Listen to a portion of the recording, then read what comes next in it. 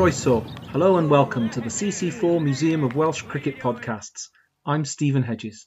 If you lived near the Empire Variety Theatre in Finsbury Park, London, then the 17th of January 1921 may have been a red-letter day for you, as at the theatre that evening the stage magician P.T. Selbit became the first to perform the Sawing a Woman in Half illusion. 4 days later, the full-length comedy drama The Kid, written, produced, directed and starring Charlie Chaplin, was released in the USA. On February the 12th, the Red Army invaded Georgia and would soon proclaim the Georgian Soviet Republic. In sport, on March the 1st, the Australian cricket team captained by Warwick Armstrong became the first to complete a whitewash against the English tourists, winning the Test series 5-0. Back in Britain, on February the 18th, the Advisory County Cricket Committee of the MCC recommended that Glamorgan be admitted to the county championship. This episode looks at the background to that decision. Later, we'll hear Dr. Andrew Hignell of the Museum of Welsh Cricket lay out the cricketing background. But first, we welcome a special guest making his first appearance on our podcast. So we'd like to welcome to the podcast Professor of Modern History at Swansea University, Martin Johns, who's published several books about the history of Wales, including Wales since 1939, and more recently, Wales, England's Colony, ? Which was the accompaniment to a BBC television series in 2019.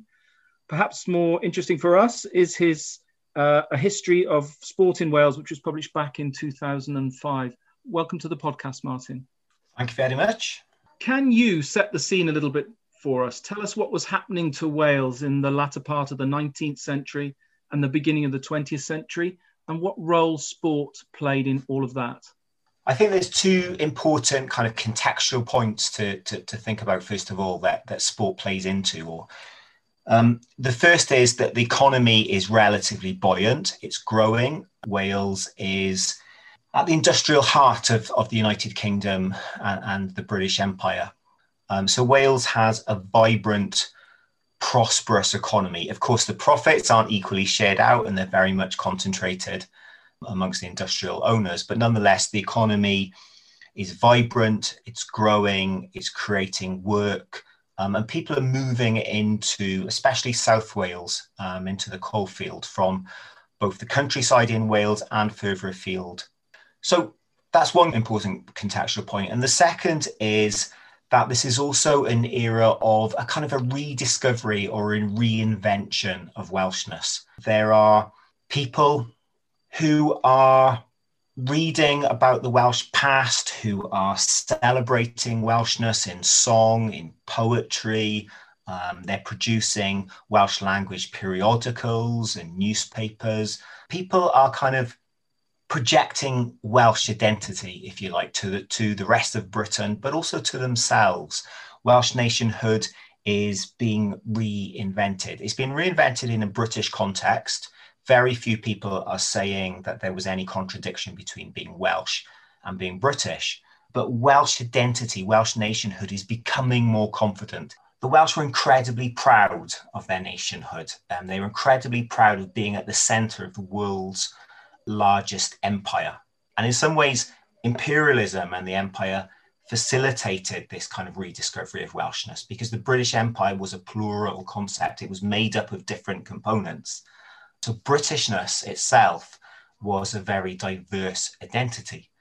So what you've got in Wales is a vibrant economy, and alongside that, a middle class who are rediscovering their roots, who are reinventing Welshness as a proud, vibrant identity. And that could only have happened with the wealth and the confidence that the economy generated.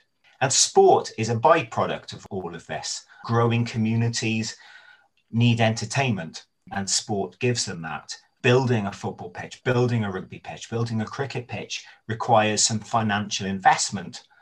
And that was possible because there was wealth around at a local level. And also because these communities are diverse and, they're made up of people from across the United Kingdom and beyond, people are also keen to try and find ways of uniting them, giving them something to bond behind. Sport was a way of promoting both a local identity and a national identity as well. And it It is very much promoted by the middle classes as a way of binding these communities together. As the English and the Scots are starting to create national sporting institutions to play each other, the Welsh essentially say, well, we're a nation, we'll have some of that as well. And, the creation of the Football Association of Wales and the Welsh Football Union, which becomes the Welsh Rugby Union, are part of this process. Why do you think it is that rugby in particular becomes a significant part of that sense of Welshness, that Welsh identity? Well, I mean, there's two things to think about there. The first is that it is actually concentrated very much in the south. Rugby as a sport is not well known in North Wales in the late 19th and early 20th century. So in some ways, kind of saying rugby is the Welsh sport is a reflection of how much the South dominated images of Welshness. But it's also, I think, in this era because, well, it's really kind of in the early 20th century, in that kind of first decade of the 20th century, when this idea that there's something peculiarly Welsh about rugby really starts to take hold. And in many ways, that's to do with just how good Wales was at rugby at this time. In the Edwardian period, the Welsh national team is incredibly good. It's easily the best team within the British Isles, but in many ways, it's probably the best team in the world as well. And in 1905, the New Zealand national side tours the British Isles and they hammer everybody. They have an incredibly successful tour. And their last game is against Wales at Cardiff Arms Park. And it becomes a cultural moment in Welsh history, if you like. And in some ways, the whole idea of rugby as this peculiarly Welsh thing can be traced back to that game. The Welsh defeat the New Zealanders. And what you see in that is some really over-the-top rhetoric in the newspapers of Wales. They're portraying this as evidence of kind of Welsh racial superiority almost, the racial valor of the Celt. They're also portraying it as Wales upholding the honour of the British motherland against these kind of colonial upstarts. But it's also a very inclusive kind of Welshness as well, despite this kind of racial rhetoric around it, because some of the Welsh team were actually English migrants who moved to Wales to work in the coal industry. And why sport, I think, was so effective as a symbol of Welshness was it was symbolic. You just had to go to the game or even read about it in the newspapers. It didn't matter where you were from, didn't matter what class you were, didn't matter what language you spoke. You could just support the Welsh team and you could choose to be Welsh through doing so. So sport didn't demand anything of you in many ways. And it becomes this symbol of Welshness because every nation wants to feel good about itself. And that's what rugby gave the Welsh. It gave them something which said, we're a nation on a par with everybody else. We can hold our heads high. And for a small nation that's so often kind of marginalized and forgotten in other cultural realms, this really mattered. So this process of reinvention, is that brought to a halt in the First World War, or does it continue in different ways? So the First World War isn't necessarily quite the break for individuals that it might seem. What is the break is what happens afterwards to the economy. Because the First World War turns upside down the global economy. It significantly damages the export markets of the Welsh coal industry. It also forces other countries to develop their own coal industries, as coal trade is disrupted during the war. So afterwards, although there is this brief post-war economic boom, by 1921, it's spent. And it's really the economic depression of the 1920s and the 1930s that kills off this vibrant, confident, arrogant, in some ways, Welshness that had existed before 1914. It's not the war, it's the economic dislocation afterwards. Was there anything in the development of sport in that period, immediately after the First World War and into the 1920s, that represented something new and changing for Wales?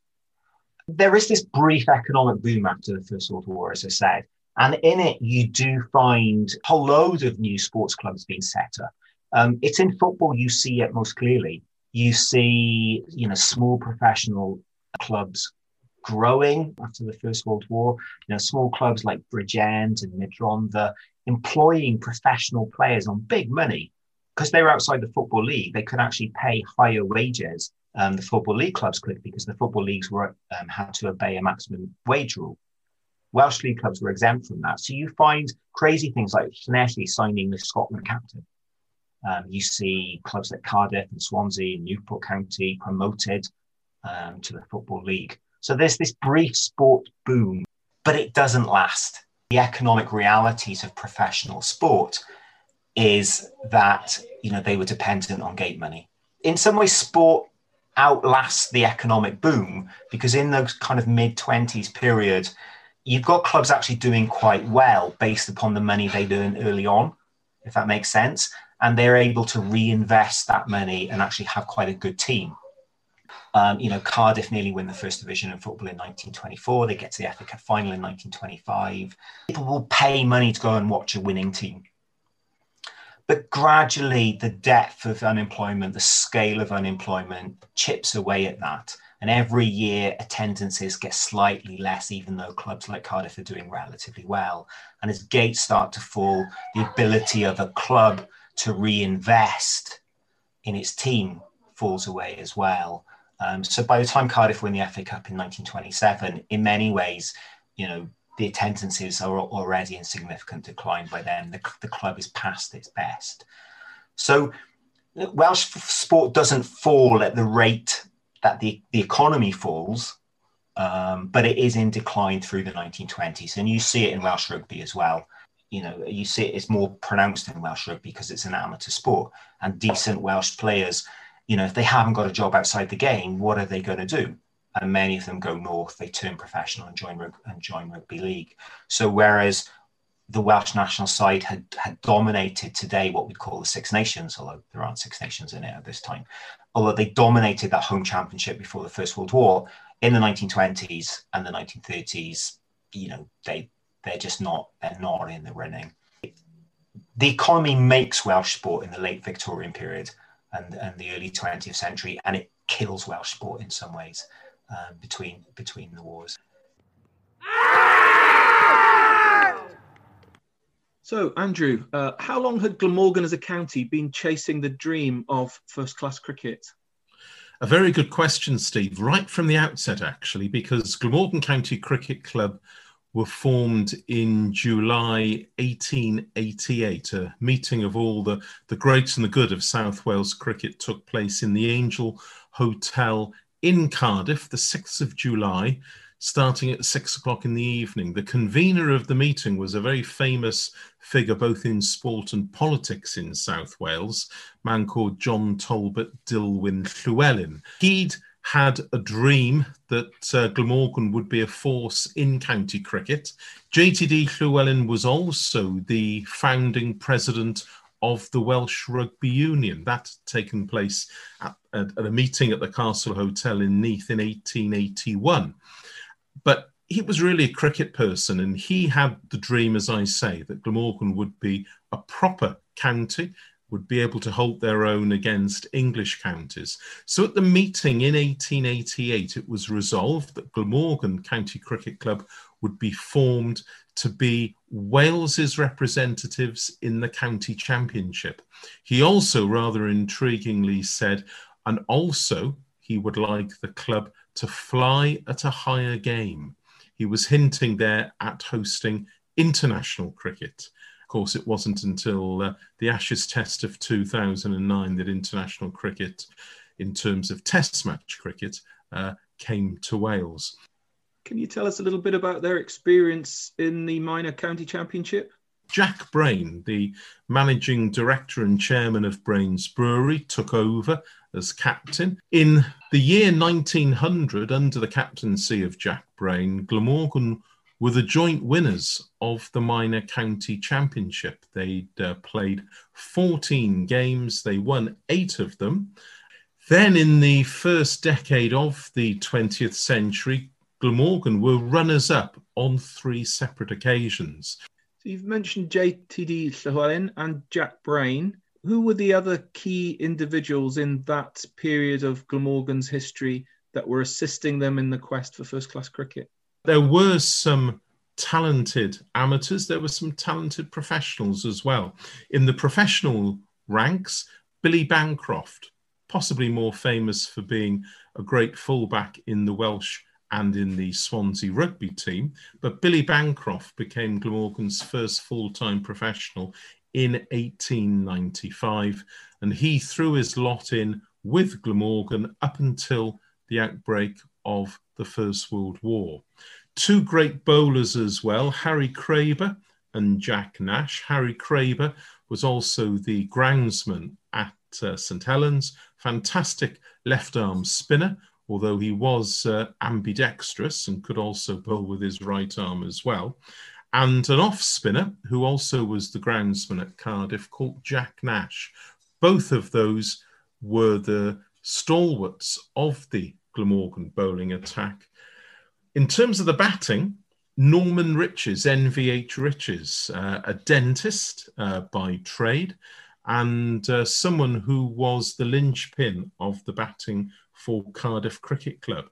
Norman made his Glamorgan debut in the year 1900, and in fact in the year 1911 he became the first ever batsman in the entire history of the Minor County Championship to score over 1,000 runs. During that summer of 1911 he hit 400s, including 217 not out against Dorset at Blandford Forum.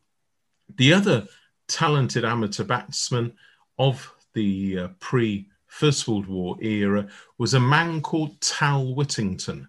To give him his full name, Thomas Aubrey Lation Whittington. Tal Whittington inherited his father's love of the game, and he also was an outstanding batsman in the minor county period and twice represented the MCC on winter tours to the West Indies.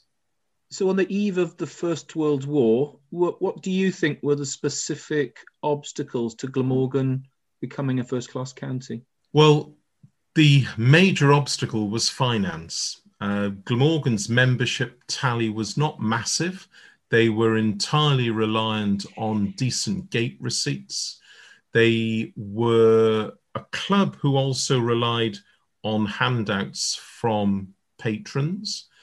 The club president at the time was a man called the Earl of Plymouth, Robert Windsor Clive, to give him his full name. And the Earl of Plymouth was actually a huge benefactor in the Cardiff and in the Penarth and Barry area towards healthy recreation. His three sons all played for St Fagans Cricket Club. And one of them, Archer Windsor Clive, also had attended Eton, and he was being tipped to be potentially a Glamorgan captain. Sadly, Archer Windsor Clive died in the Great War. In fact, he was one of the first members of the British Expeditionary Force in August 1914, sadly to lose his life. But the downswing in the local economy in 1910, 1911, 1912, it hit Glamorgan really hard. They had begun a campaign, in fact, at the end of the 1909 season, after their success for the third year running in being runners-up in the Minor County Championship. A campaign had begun with all sorts of fundraising events. Glamorgan in 1910 actually hosted matches against 3 first-class counties, and by that time they also had decent facilities. In fact, if we just roll back the clock to the year 1902, it was in the summer of 1902 that Glamorgan had been awarded a game by combining with Monmouthshire against the 1902 Australians. So it was Glamorgan and Monmouthshire combined to play as South Wales against the 1902 Australians. The tourists did well, but there was a crowd of about 11,000 people at Cardiff Arms Park to watch the game, and that spurred on the Glamorgan committee, and they secured again in 1905 another game against the Australians. In fact, in that year, they did also make a bid to host Test match cricket. It was pioneered, it was led by Jack Brain. They made an approach to the MCC, but they lost by just one vote to host the opening test of the 1905 Ashes series. That went instead to Trent Bridge, Nottingham, but Glamorgan were awarded again, as I say, a game as South Wales against the 1905 Australians. And on the back of their success in achieving these games against touring teams, a large pavilion had been created as well at the Arms Park. So they had the infrastructure, they had the buildings, they had the personnel. What they just lacked was the money. And that was a major millstone around the necks of the Glamorgan officials. As I say, in the years leading up to the Great War, there was a great desire, there was a great passion as well. Wales becoming a major sporting nation. Sporting historians look at that rugby victory against the 1905 All Blacks at Cardiff Arms Park as being a defining moment, not only in sporting history in Wales, but Wales coming of age as a nation. There was a great mood of ambition and success as well within the business world. So why not become a first-class cricket team? But of course, you had to meet the guarantees that counties would have levied. You would have, at the time, you needed to have 8 home games and 8 away games, a minimum of 16 matches against existing first-class teams. And before the Great War, that was not possible simply because of a lack of money. So can you tell us how Glamorgan emerged into playing cricket again after the war and that period leading up to 1921? Stars from the pre-war era were no longer around. Several were also too old, Billy Bancroft being one of them, to continue. But there was a mood that they didn't want that dream to wither and die. JTD Llewellyn was still there, very much the grand old man of Glamorgan cricket. And at their early committee meetings in 1919, high on the agenda was the question of first-class status. The finances, again, were still a little bit shaky, but the club decided in 1920 to make a bid and to approach the MCC. The man responsible for making the bid was Tal Whittington. He agreed to actually have a sabbatical from his practice. So during the autumn of 1920, he made contact with a whole raft of existing first-class counties. He also had the financial backing, because the one bit which had led to the decision by the Glamorgan Committee to approach the MCC was the fact that Sir Sidney Bias, the owner of the Margam Steelworks and also a generous patron to sport in South Wales, he'd given Glamorgan Cricket a loan of £1,000 over a 10-year period. And that was simply so that the match expenses could be met, the guarantees that the English counties were charging could be met, and also to secure the services of decent professionals. So with this nice little nest egg in the bag, Tal Whittington approached Somerset, Gloucestershire, Worcestershire, Derbyshire, Leicestershire, Hampshire, and Northamptonshire. All of them said yes. I gather that Middlesex and Surrey and Yorkshire were approached, but they said no. So with 7 in the bag, Tal Whittington was told to go for broke. Whatever the others want in terms of guarantees, he was told by the committee, just go for it. Well, as it happened, strong persuasion wasn't needed, because Lancashire said yes just before Christmas, and just after Christmas, Sussex also said yes. So there was great delight that Glamorgan actually had the promise of 9 games at home as well as 9 away from home. As I said, the minimum was 8.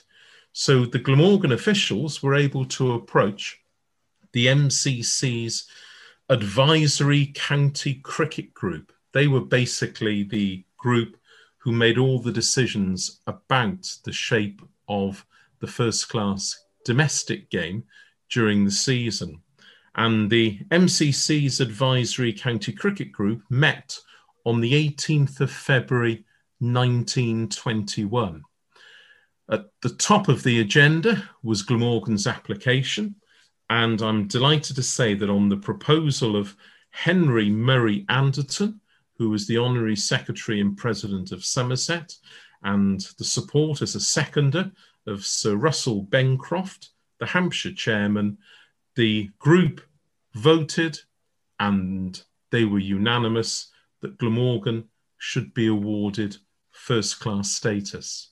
Let's not forget as well the backdrop within South Walian Sporting Society. At the time in 1920, the Football League was expanding as well, and Newport County, Swansea Town and Cardiff City had all been successful, as well as Merthyr and Aberdare in joining the Football League. So it was a great time, and this momentum, this goodwill factor that was existing within sport in South Wales helped, I'm sure, to buoy on the Glamorgan officials. And as I say, there was great rejoicing on the evening of the 18th of February 1921 when the MCC's Advisory County Cricket Group made that recommendation that Glamorgan should be awarded first-class status. And the formal approval came through shortly afterwards from the MCC, and at Glamorgan's AGM on the 19th of March 1921 in the Grand Hotel in Cardiff, the letter from the MCC was formally read out to the people who were in the hotel. There was great applause, there was lots of back slapping, and I gather there were tears in the eyes of JTD Llewellyn that his dream that Glamorgan one day would become a first-class county had actually seen fruition. History shows that Glamorgan won their first ever county championship match. The game started on the 18th of May 1921, and Glamorgan beat Sussex by 23 runs at the Arms Park.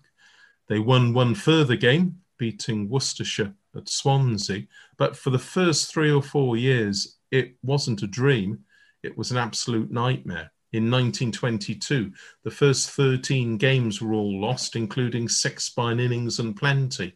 And I think there were quite a few of the people who'd been the sceptics. They were saying, well, we told you so. Glamorgan don't have the strength in depth. The captaincy had been, in 1921, had been undertaken by NVH Riches, Norman Riches, the Cardiff dentist. He had always had the dream of playing in first-class cricket for Glamorgan. He achieved that, but then handed over the captaincy baton to Tal Whittington, and he struggled. His best years were well behind him, and unfortunately, there was no real blueprint for Glamorgan in those early years. They continued to exist very much as relying on amateur talent. A whole diverse range of quite colourful amateurs played. And of course, by using also has-beens and people from English counties who weren't quite good enough, there wasn't that strong identity. So the gate receipts also were quite low. And that, of course, meant they couldn't hire and attract talented professional players. So there was a lot of skepticism, and it took a lot of, well, it was a huge leap of faith by the Glamorgan committee to stick to their guns and to say, yes, we will carry on. I suppose the success of Cardiff City and winning the FA Cup in 1927 helped to maintain that sense of purpose and pride within South Walian sport. But there were times when Glamorgan as a first-class county could have folded.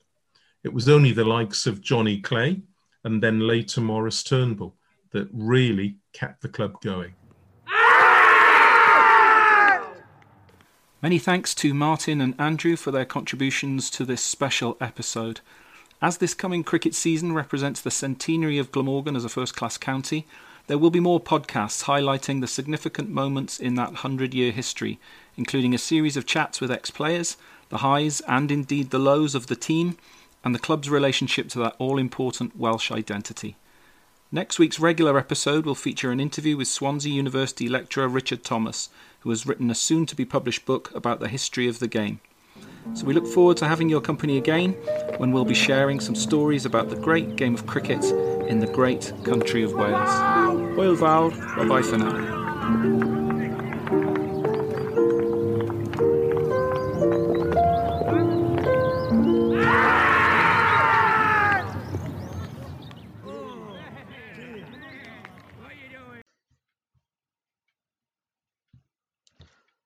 Oes gyda chi stori i'w rhannu gyda ni?